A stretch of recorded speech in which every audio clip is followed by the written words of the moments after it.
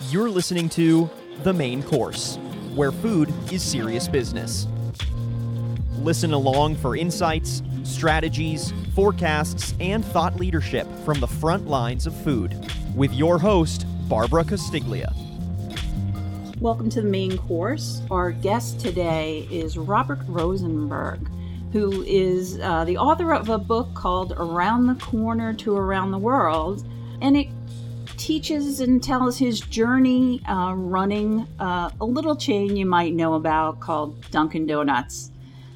He was with the chain from 1963 until he retired in 1998. And that was a tremendous time of growth for the brand. So welcome to The Main Course. And, I want to get an idea a little bit first about the book, and then we'll get into, what you did at Dunkin'. So why did you want to write a book now, and what was the whole process like for you? Oh, my goodness. Basically, I think like most people, try to make a difference, whether it's in a business or in a family or in a community. And I had the good fortune of being picked at a very young age by my father, who was the founder of our company, to take over the company when I was just 25 years old and a freshly minted MBA. And I had the good fortune of being able to run that business through all of its growth years for 35 years. And then went on to become an adjunct professor in my second career and a board member for some other large food service companies like Domino's and Sonic Restaurants. And those gave me an opportunity to sort of reflect back on the 35 years I was running Dunkin' and the successes and, quite truthfully, the setbacks that we encountered during those years. And people increasingly said, there's an interesting story here that others may benefit by. And that was my hope. My hope was the time was right. The first 35 years I was busy running a business. The next phase of my career, my second career, was basically counseling others and teaching and codifying what I had learned. And so this stage of my life, it seemed like the appropriate time to sit down and put it all down and in the hopes that it could help other people, whether they're trying to design a life or whether they're trying to grow and scale a food service business, whether they're looking to buy a franchise or to grow their franchise. There were lessons there I thought that might be of benefit and value to others. So what was the meaning behind the title? The title really tries to convey the journey that the company really was on. It started most modestly back. It's about to enjoy its 70th anniversary. And it started with one little store in Quincy, Massachusetts, and through a series of happenstances, got rebirthed from a little business called Open Kettle, which was part of a larger business called Universal Food Systems, which was a business my father ran of 7 or 8 little restaurant businesses, including pancake houses and burger shops and pizza parlors and vending machine company. And it basically started quite modestly. It got rebirthed again in 1950. So it started in 1948 as Open Kettle, got rebirthed as Dunkin' in 1950. And then I would say that when I came along, while I was in graduate school, had an opportunity to take a look at what was going on in the business. The business was faltering a bit, maybe more than a little bit. Earnings hadn't grown. A competitor, my uncle, who was my father's partner, and of all things, when the partnership broke in 1955, took his share of the proceeds from the sale of the business and started a competitive business called Mr. Donut. And they were about to overtake us back in 1963. And the business got rebirthed again in 1963, again, when I joined the company as CEO, fresh out of school within a few weeks of graduation, actually. And it tells the tale of the adaptability, the changes, the setbacks, the successes, the learning points, some of which were real concussions, I'd have to say, along the way, and in terms of what it was like from where we started to where we are today, 70 years later. That was one of the refreshing things about reading the book, is that you really don't shy away from all of the challenges that you faced. So how did you break it down into just a dozen lessons? I broke it down in a couple of ways. Number one, 35 years is a long time to run a business. And actually, there were at least 5 or 6 distinct eras within them. So I broke the book down into each era. So the competition kept changing all the time, and the consumer kept changing all the time. Technology kept changing all the time. And so at each era, there was a different set of circumstances that basically presented itself to the company, really requiring a different response. And in addition to that, I also sort of told each era and our responses through the lens of what a CEO does. And there's a lot more than 12 lessons, but I thought that was all that was digestible. I don't know about you, but for me, when I attend a seminar or I read a book or I talk to a colleague if I've got a naughty problem, I generally only take away maybe 2, possibly 3 nuggets out of a situation. Generally speaking, at least in my case, I almost always find what resonates with me is the very issue that I was wrestling with at the moment. And the book really is sort of a whole buffet of ideas for all stages of business, for all sets of circumstances. So I synthesized down and highlighted the 12 I thought were most impactful that would be useful. But throughout the pages, I can tell you that there are many other lessons in addition to the 12. But those are the ones that stood out most to me and ones I thought that maybe would be most digestible nuggets for the reader. Who should read this book, and what do you hope they take away from it? The book really has something for everybody. If you're just starting out and a would-be entrepreneur, I think the discussion about the importance of apprenticeship to learn your trade. As a kid, I took over a business at 25, but the fact of the matter is I did put my 10,000 hours of learning in my trade, running cafeterias, running canteen carts, running Dunkin' Donut shops during summer vacations while I was in college. I went to hotel school. So I think there are lessons for would-be entrepreneurs. Is Malcolm Gladwell says, behind every success, you'll generally find people putting in a lot of hours of apprenticeship. So that would be one lesson. I think for another would-be entrepreneur, I think the whole notion of persistence, the importance of it, the ability to pick yourself up and be able to dust yourself off. Rarely do businesses start out of the gate and are successful. They almost always invariably run into problems, as did ours when we opened Open Kettle as a diversification move from our universal food system business. It didn't start off successfully. It was a series of happenstances.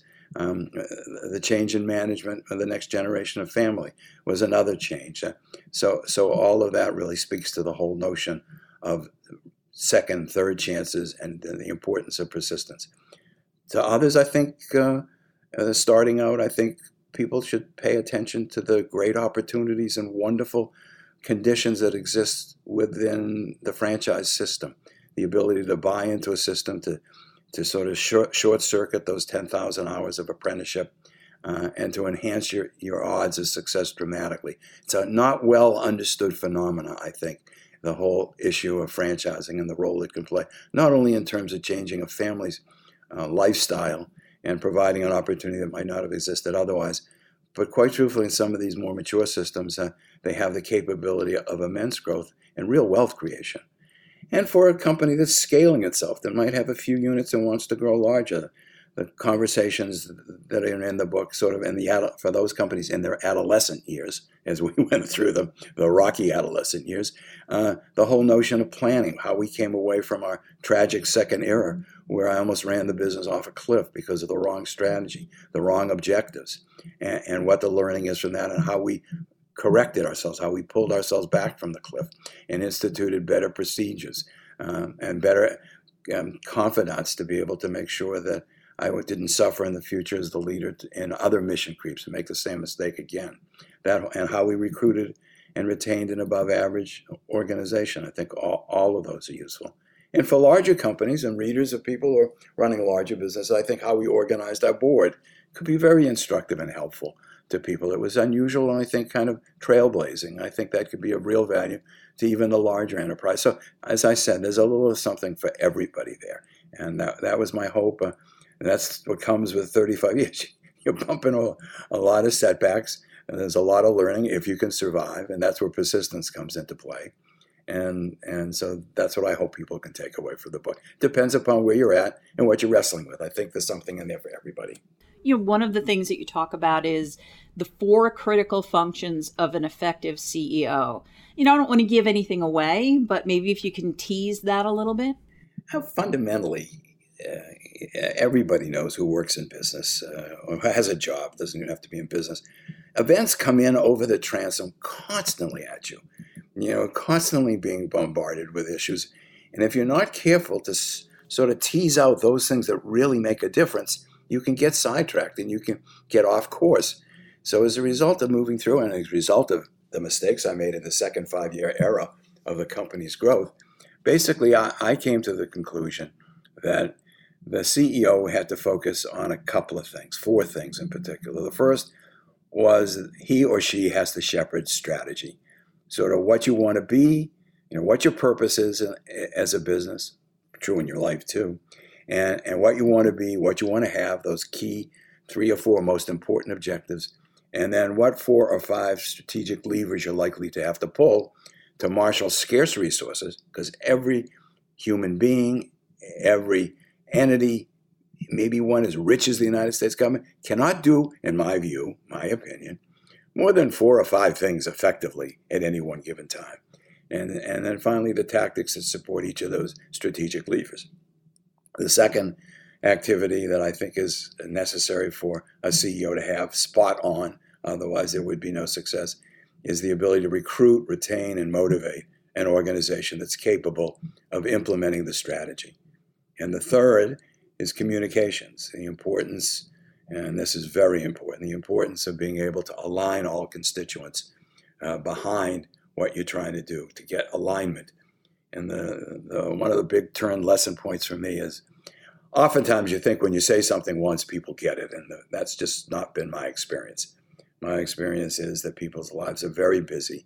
They're dealing with family issues, they're dealing with health issues, they're dealing with all kinds of things in their life, money issues, and that oftentimes it's hard for them to focus when they hear once or twice or 3 times even.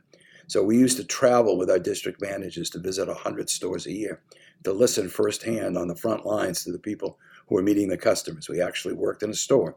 And all of those touch points were opportunities, in addition to an annual budget call, in addition to an annual meeting of all management. These visits, these high-touch visits, one-on-one, were an opportunity, again, to ensure that everybody was understanding what we were about, what we were focusing on, what we wanted to achieve, why we were providing an important benefit to the consumer, and our franchise were providing wonderful opportunities to people. And so communications was a third element of what I thought was critically important for a CEO. And the last one, as we see in today's world, unfortunately, is that the world is stochastic. Things come out of the blue that could threaten your very existence. And I often tell my children, and I know myself, a saying I often have called life is lumpy. And that's certainly true in a life, and it's certainly true in business. And as a result of that, there are going to be crises that occur, that crop up. And in our case, I could point to maybe 3 or 4 very critical ones in the 35 years that could have spelled the end of the business easily had we not been able to mobilize for crisis, where we pick a small team of people who are expert at the task at hand to identify what the problem is, while the rest of the organization is free to run the business on a day-to-day basis. And that was a critical element as well. And generally, because the problems are so existential to the very life of the business itself, the CEO is almost invariably a part of that small, isolated team that's chosen to fight or to solve the particular crisis of the moment, where the CEO has to take full responsibility for what's going on and communicate. So those are the 4 lenses through which I tell each era. And each era was different, and the circumstances were different, the responses were different. But through those four lenses in each era, basically that was sort of how we navigated our way through. And I hope that's useful to people.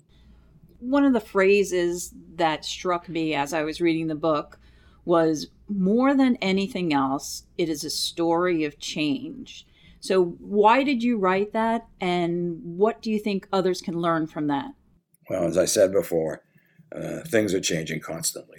The competition is always changing. I had a very close relationship with Ron Joyce, who was the founder of Tim Horton Donuts. I had a close relationship with Dick Nealio for years, who was the CEO of Mr. Donut, my competitors. The competition was changing, and the consumer kept changing, and new offerings kept coming in. You and I talked a bit about Morton's Donuts as an introduction on the scene, a frozen donut introduction in the 70s, and McDonald's introduction of breakfast in the 70s. All of those things are new circumstances that required new responses by management. So continually, a business has to be very agile, has to be willing to adapt to those things. And we had, initially, a lot of that was serendipitous. A lot of ideas came from franchise owners. Ideas came from within management. Some ideas even came from customers. All kinds of, and a competitor once hired the marketing guy away from a competitor, and basically he brought my first new product idea to me. Back when I was just a kid, when I was 25 years old and starting with the company. My first product introduction, product extension, which was a huge success, came from the marketing guy from a competitor. So it comes from all directions, and later on we became much more sophisticated about how we were planting these saplings well in advance of the need for them through very careful planning. But we would try a lot of things. We would be highly adaptable. We'd keep a clear eye on the horizon. We had product managers in bakery, beverages, and donuts, and their job was to keep news current, new products, product extensions, price offs, promotions, all of the news that was necessary to enthuse and to appeal to our consumer, to our customers.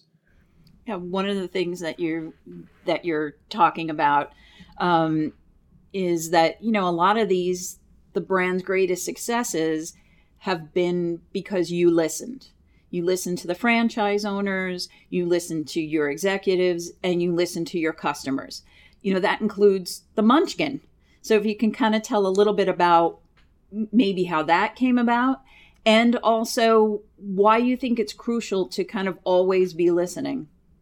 Because I got a real awakening when I ran into problems. Was sitting in my living room reading a book called The Best and the Brightest by David Halberstam. And he was writing about the Johnson and Kennedy administrations of the Vietnamese War. And our country was being led by Ivy Leaguers, the best and the brightest, theoretically, that our country had to offer. But they weren't going into the hamlets and meeting with community leaders who were waging the war on a day-to-day basis. Actually, they were relying on body counts and numbers and no real high touch. And as a result of that, they lost touch with what was actually happening and losing the war. And Halberstam called that hubris, that the real source of problems was the leadership of the United States was suffering from hubris. That's the Greek word for arrogance. And as I sat in my living room reading this book in the middle of a crisis, we had lost our way. A few franchisees had decided to sue us. They were very unhappy with what was going on. One of my best and closest friends, who was my CFO, who was with me from business school on, gone to work for Goldman Sachs after graduate school, but he came to join me as CFO. He left because he had lost confidence in my leadership. And basically I said, my God, Halberstam could be just as well talking about me.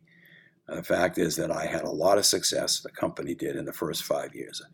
Basically rationalized all the little businesses, sold them off, closed them down, focused on Dunkin' Donuts, went from $100,000 in pre-tax profits to $750,000, went public to equitize my father's holdings. He kept trying to sell the company. I didn't want it sold. I thought there was a lot of promise in the business.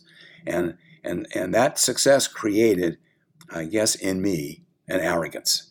And I set the wrong objectives, growing too fast, diversifying the company, changed the mission, a whole host of things. And I really had a transformational moment when I realized that I didn't have all the answers. That I might have been cocky, but boy, it's hard to put an old head on a young body. And that was, in effect, my problem. And it was at that moment in time we convened as a management team and decided that we were going to start to listen. We were going to go into the field. We were going to create an advisory council. We were going to meet with franchisees. We were going to be open to their suggestions. We were going to invite them in, apologize for our lack of focus and our wrong direction. And we were going to invite them in to help us fix it. We were going to travel with them. We were going to counsel with them. And we did it. We turned the corner. And it was a result of a real setback and almost a total failure. The board of directors fired me. Luckily, we had seen the error of our ways, and I honestly believe we were well on our way to fixing them. And I made an appeal to the board to give me another quarter to fix it. And luckily they did. And quite truthfully, we really learned our lesson and never looked back. Now to Munchkins. So out of that comes a call from Bob Demery, who was the franchise owner of a couple of stores in Hartford, Connecticut. In fact, there was a young man about my age who actually taught me how to make donuts at the Natick store, our third store in the chain. And he and I were close friends. And he called me and he said, you have to come down to Hartford. He said, I'm excited.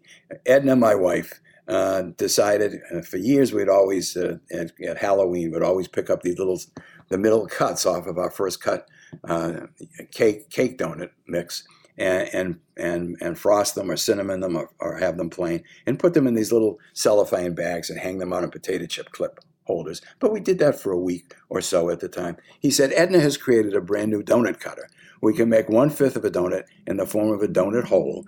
And she's filled them, she powders them, she finishes them, and she's piled them high in the front showcase.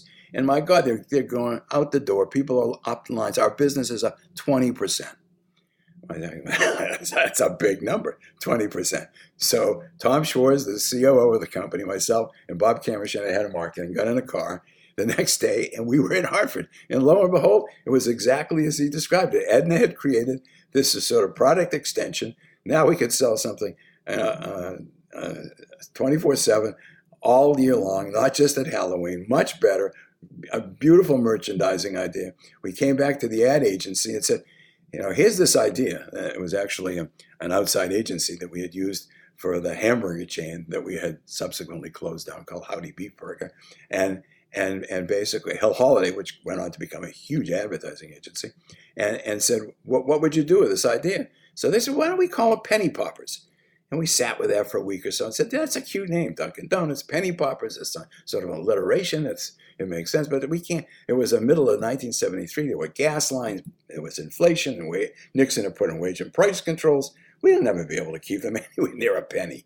And then Hill Holiday said, every year around April, CBS, I think it was, puts on The Wizard of Oz. Every year, it's an annual, it's a classic. It's a kid's classic. I know my boys would always watch it every single year around that time of the year. And he said, they have little characters in there, Munchkins, the little people, and maybe we can call it Munchkins.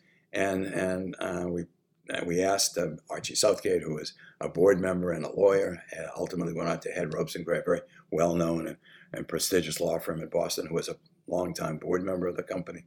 And he called and found out that it belonged to Jack's Cookie Company in Louisiana. They hadn't found a name for it. So he had negotiated a deal for $1 a year.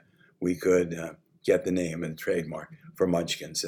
And same-store sales in 1973 with all the gas lines. You can only buy gas on even and odd numbers depending on the end of your license plate. I mean, it was a horror show.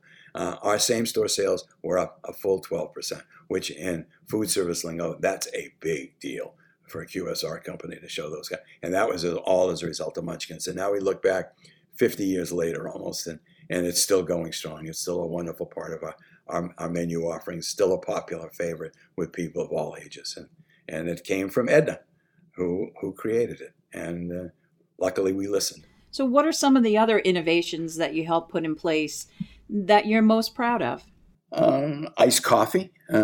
Most people don't realize it, but until the 1990s, iced coffee was only sold in Rhode Island. People around the country never drank iced coffee.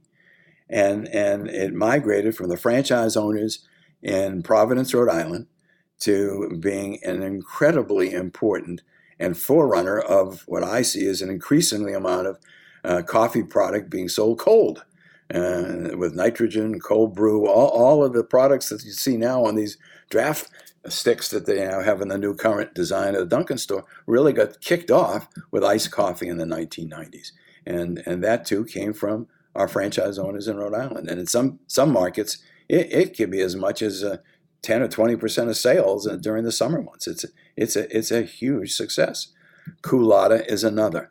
When we got bought out and we sold the company in 1990 to a large English company, they had owned Baskin-Robbins for years, and they asked me if I wouldn't take over responsibility for that brand as well, and I did. So I was running both Dunkin and Baskin.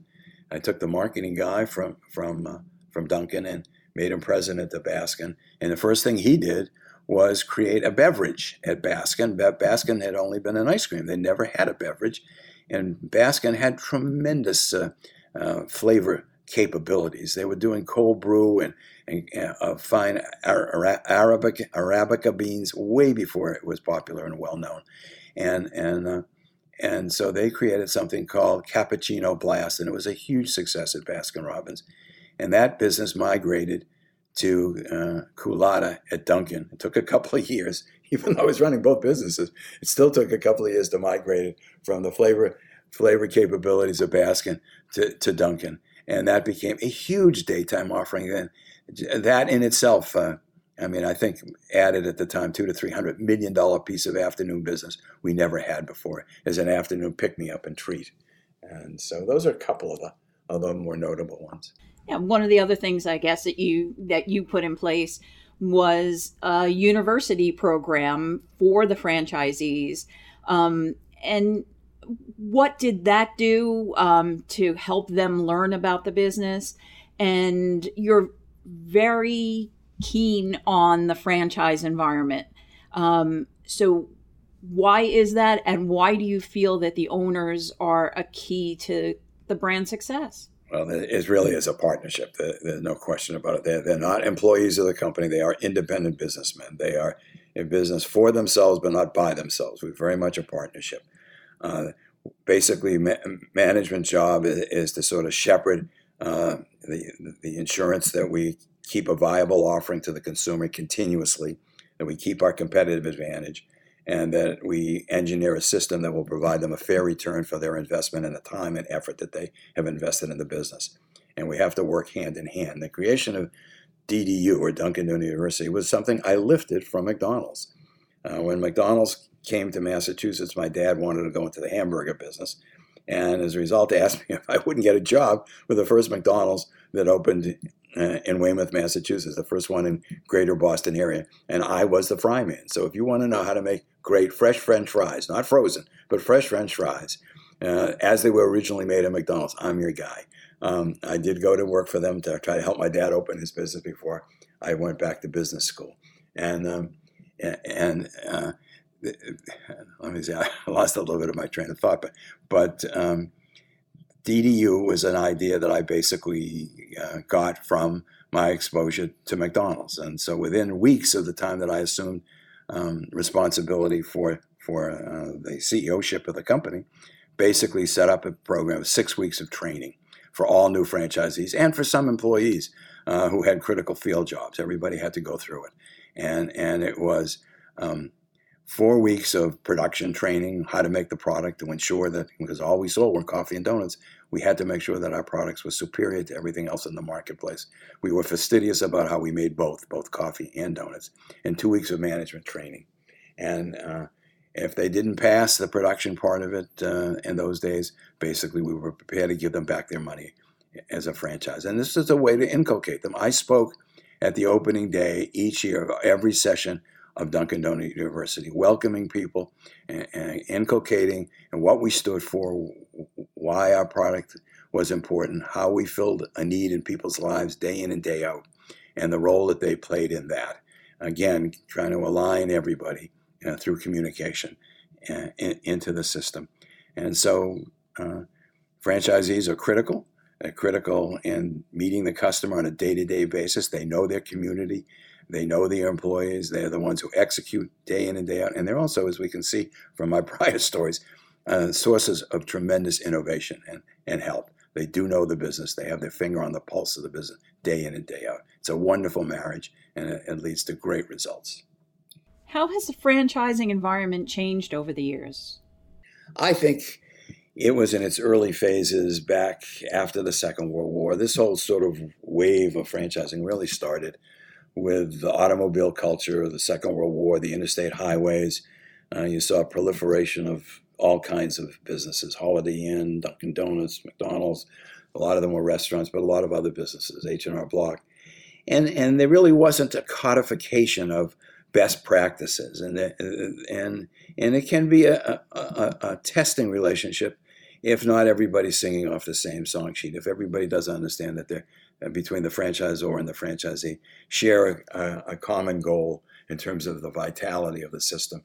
And if they're not measuring the right things, and if they're not working cooperatively.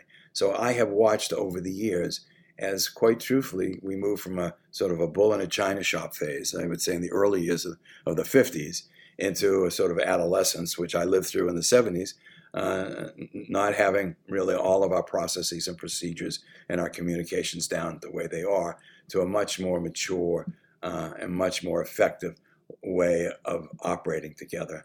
I mean, even to the point where franchisees participate in the International Franchise Association, where they have a vested interest in keeping that system viable and to ensure that it doesn't get blindly legislated in the wrong way that could affect everybody to its detriment. I've watched it go through many phases, and I think the answer to your question, it's getting better, more sophisticated. Both franchisors and franchisees are getting wiser about what doesn't work and what does, what kind of communications, what kind of common objectives they have to share, and where they really are together trying to build a system and the viability of that system. So I think it's getting better. How do you see the pandemic affecting the industry and franchising? I think that the pandemic will pass. I believe the pandemic will pass. I think that as these companies have matured, basically they have gone through three separate phases. Early on, they were all founded by operators, people who developed a unique operating system that provided a real benefit to the consumer, mostly women entering the workforce who had to find an alternative for homes, for meals prepared at home, as they went from 1 out of 3 women working outside the home to 2 out of 3 by the year 2000. So I think that basically that was the first phase. The second phase was those companies that kept a solid operating orientation and grafted onto that first-rate marketing, packaged goods marketing, just like Procter & Gamble says we did with product managers and a lot of on-air and national broadcast, building brand. Those next companies that were able to navigate that, keep the operations, graft on strong marketing, they were the ones that emerged the next. And then now we're in the third phase where technology spells the difference. Those that kept both strong operations, great marketing, but now also understand all the importance and impact of digitization. So the ability to be able to customize today for the customer what their offers are, mobile ordering, customer relation marketing, pay by chip, pay by phone, all of the things that make it even more convenient than ever before to be able to shop. And I think that those larger companies that make up the vast majority of QSR are fundamentally making these pivots to pick up outside, drive-throughs. And the fact is, when this all emerges, that in my view, this is my opinion, they will emerge stronger and better. And unfortunately, the independents, the mom and pops that don't have the resources to be able to keep up with all of this technology, because it takes talent and money to do that, I think will begin to start to, probably already have, can't weather the storm. And unfortunately, some of them are going to fade from the scene. And I think that where we had zero growth in terms of new distribution of new restaurants, I think you'll see some of these smaller independents leave the scene, and I think you'll see chains take over the space that's now made available. So if you can hold on long enough, I think that the pandemic will pass, and those people that can put into effect the help that digitization and technology provides will emerge stronger and better than ever. What do you feel was your biggest challenge, and what lessons did you learn from it? I think the biggest challenge occurred back in the 70s when I lost way and almost took the company, the franchisees, and all our employees off a cliff with me. When I had the wrong mission, I wanted to be a franchising company instead of a focused donut and coffee company. And I had the wrong objectives. I wanted to grow earnings 50%. And I was being seduced and lured by a public ownership and a lofty price earnings ratio. And I had my eye on the wrong thing. I took my eye off the customer and off the franchise owner and off the staff. And I was paying attention to Wall Street. And that was a serious error. And it was almost the undoing of the business and almost the undoing of me. And as I said, I luckily transformed in the midst of that and saw the error of my ways and changed. But that was the biggest challenge I think I really faced. And that set me on a course of listening. I think you picked it up exactly right. That's the secret is to stay humble, stay open, keep learning, keep growing. You don't have all the answers.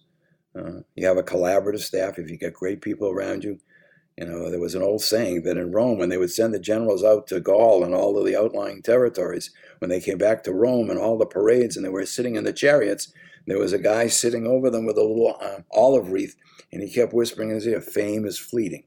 Remember, fame is fleeting. Well, that was good advice to me. Don't get caught up in your own press and stay humble. So you've been teaching, consulting, and writing. Do you ever miss the day-to-day running of the corporation? I miss the people. I loved the team. We had a complementary team. We were together for over 20 years, almost the top 10 or 15 executives in the company. It was a wonderful environment. I loved going to work. I loved what I did. Someone said, if you love what you do, you're lucky you never have to work a day in your life. And I could say, honest to God, that was true for me. Luckily, the planning process that I used in business was the one I used in my own life. So I knew when my playing days at Dunkin were going to be over. And I basically began to start to fill my second career. What did I want to be? What did I want to have? What were the 4 or 5 levers I was going to pull? And basically, I became a trustee at Babson. I taught there as an adjunct professor, but I also was part of governance for years. I became a director of Sonic, and I had a wonderful almost 25-year relationship with Cliff Hudson, the CEO of the company, who is a wonderful friend and a wonderful executive, a world-class executive. And I built new friends and relationship there. And I also went on the board at Domino's with Bain Capital when they bought the business. And I was there for 14 years, or I can't remember, close to at least a dozen. But I may be a little foggy in terms of the exact time. But I built new relationships and new friendships and fit into new cultures, and that kept me growing. And now, quite truthfully, writing brought me into a whole new world of publishers and agents and publicists and writers, people like yourself. This is a whole new activity. So every few years, I keep adapting my own personal life as we did our business life, as it kept changing. And I think that's probably, if there is a fountain of youth, I think that's probably it, man. And so I've kept adapting, and I've found new meaning and new friendships and new relationships. But I do miss the people. Get back at Dunkin. Let's talk about Dunkin. Now that's how we refer to it. They lost the donuts a while back. Do you think that is signs of its adaptability? Absolutely. I'll tell you a little story, actually, and I did tell this to the Dunkin people. They were kind enough to call me to tell me they were changing the name and wanted to know what my feelings were, and I told them I thought it was absolutely the right thing to do. I thought it was spot on. Back in 1992, when Glenn Batchelor, who was head of marketing at Dunkin, went to Baskin to run it, Jack Schaefer, who is now the president of Dunkin, hired a guy by the name of Will Cussell out of Reebok, and Will comes into the company, and he says, you guys, I don't know you're all this crisp about what you want to be. Are you a bakery? Are you a coffee shop? Are you both? I'd like to do a positioning study. I said, oh my goodness, a position. How much is this going to cost? It's $250,000. That's a lot of money. I've had some off and on experiences with consultings. I'm not sure they all pay. And Jack said, look, Will's a top-rate marketing guy. Listen to him. Let's give him his way. He's brand new. And sure enough, they call a guy in, Rick Rakowski, I think his name was, and they do a study, and they come back and they say, we've studied your business, and you've changed the way you go to market, the way you configure the stores, self-service, a whole bunch of things. basically, we think that coffee is the main. You are a beverage business. This is 1991 or 2. Beverage is really the way to go. We think that you have to lead with your advertising. We had for 17 years Fred the Baker, Michael Vail, Time to Make the Donuts. This was a major change. And Rick made a compelling case for changing the positioning of the business. And it was a result of that positioning that we then sat down in 1992, I think it was, and we said, maybe we should change the name. That we really aren't Dunkin' Donuts anymore. Donuts really are about 10 or 15% of the business. We're selling bagels, we're selling croissants at the time, we're selling muffins, and we have a whole wide range of things. We're selling a lot more beverages. The business had gone from 40% beverages and 60% donuts to really now 60 or 65% beverages. And the whole business had shifted on us, which this study uncovered in a very graphic way. And we considered doing it then. But by that time, we had sold the business to Allied Lions, a large conglomerate in the UK. And so I went to Tony Hales, my boss in London, and he said, "Oh, whoa, we just spent, we just paid a fortune for the business, and we prefer you not changing." So we put it on the shelf, but the idea had gone back all that far, right back to 1992. So it's an idea that we thought, and that by now the time had come to make that change. One last question. Something that you wrote in the book, and I wanted you to reflect more on it. How is successful leadership part art and part science? The art part, I think, it may be more inborn. It's curiosity, it's maybe even aspiration, it's innovation, these intuitive things, not even intuitive. These are basically things that you may be born with, like intellect and a natural way you're thrown, your propensity as a person. I like to think of myself that I came to the job already being a collaborative, collegial person. I like to work that way. That's the way I'm most comfortable. And that's a little bit harder to train, but you can. Some people are introverts, some people are extroverts. I think that's just sort of the makeup of your genetic code. So those are sort of the art part of it that go with it. They're sort of the balance part. The other part is the part that I put in the book, is the processes, the policies, the role of the CEO, what functions you fulfill as a CEO, what jobs you have to do. And those, I think, are more easily taught. But I think in combination, both apply in order to make a successful CEO, plus values, what you value in life, things that deal with trust and integrity and humility, I think, are all things that you value. So it's sort of a brew, a stew of different characteristics that make up for an effective leader. Part of which is style, and part of which is training and skills. And so that's what I was getting at when I said part of it's art. It's not all book learning. You can't learn it all out of a book. Some of it has to be dependent upon knowing yourself. When I was a CEO, they didn't have a book called Emotional Intelligence by Daniel Goleman, which really deals with the important role over and above IQ is the ability to really understand yourself and understand others, what you're good at, what you're not good at, how you're thrown as a person, and what your natural tendencies are, and to be open to that. And I think that part is something that also can be learned, and people are now delving into that and providing real keys as to how to do a better job at cultivating your emotional intelligence, the things that you were born with, the things that you acquired as a result of your natural tendencies as you grow and as you mature in life. And then there are things that can be done in terms of processes, practices that I've outlined in the book. And so I hope that answers your question, but that's why it's a combination of factors, I think, that it takes to be an effective leader.